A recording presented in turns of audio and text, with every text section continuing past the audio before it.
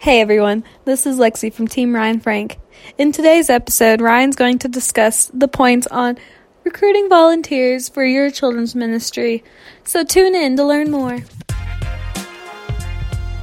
Hello, and welcome to the Ryan Frank Podcast, helping you think, work, and create like never before.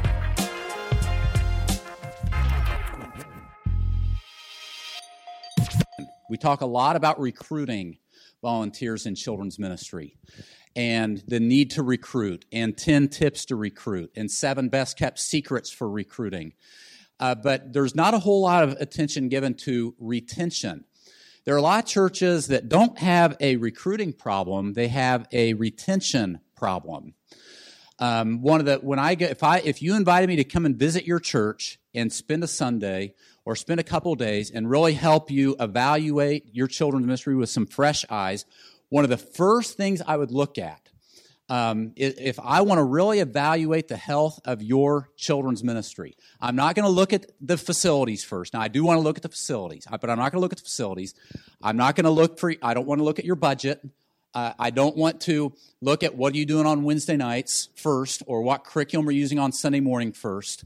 I'm going to look at the health of your current volunteers, because when we look at your current volunteers and we talk to your current volunteers, all of a sudden that really gauges the health of any children's ministry.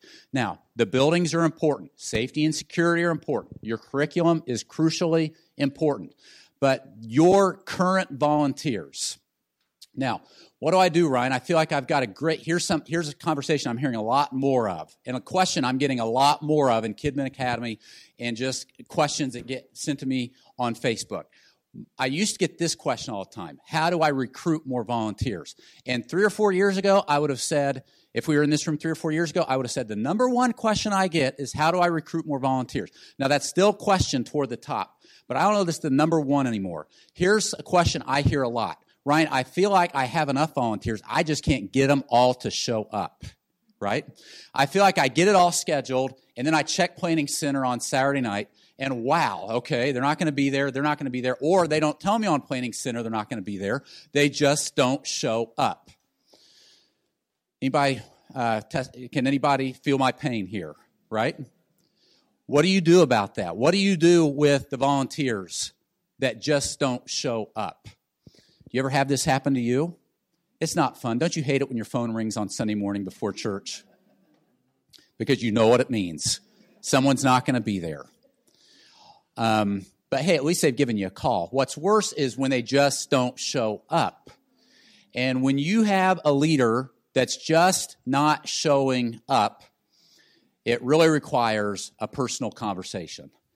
There's no reason to fume about it, to get upset about it.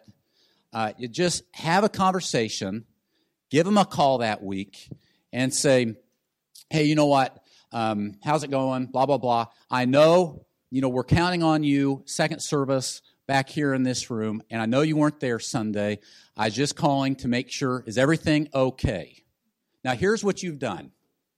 First of all, you've set a benchmark that there's some accountability, which is why you don't want to just grovel and fume in silence. So you've set a benchmark and some accountability. You've also opened up a conversation. You've not said, why weren't you there on Sunday? Okay, which immediately puts somebody in the defensive. You've asked, is everything okay? Or is there anything going on I need to know about? Which then creates a conversation, which then alerts you to really what's going on so that you can address it or help.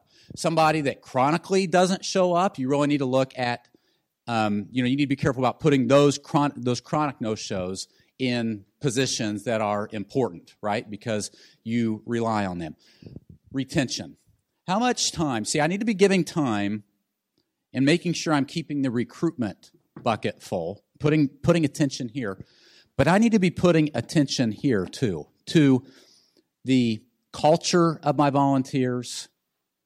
And by the way, one more thought on this. I talked to you about one of the greatest ways that you evaluate the health of a children's ministry is its current volunteers. Here are some of the things you look for.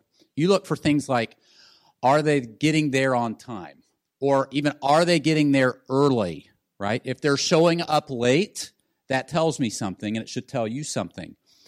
Are they excited in front of those kids? Can you tell they've prepared? Are they recruiting volunteers themselves? When you look at some of these measures and you really think through, okay, as a leader and as a cheerleader, as a coach to this group of volunteers, how well am I doing?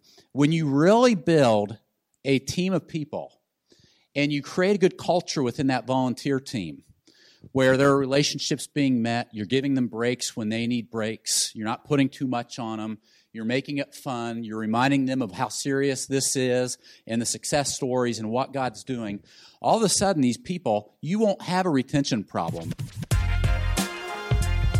This episode of the Ryan Frank Podcast has ended, but be sure to subscribe for more productivity and life hacks to help you stay on the leading edge. And if you like what you heard, please rate this podcast with 5 stars. Thanks so much and talk to you next time.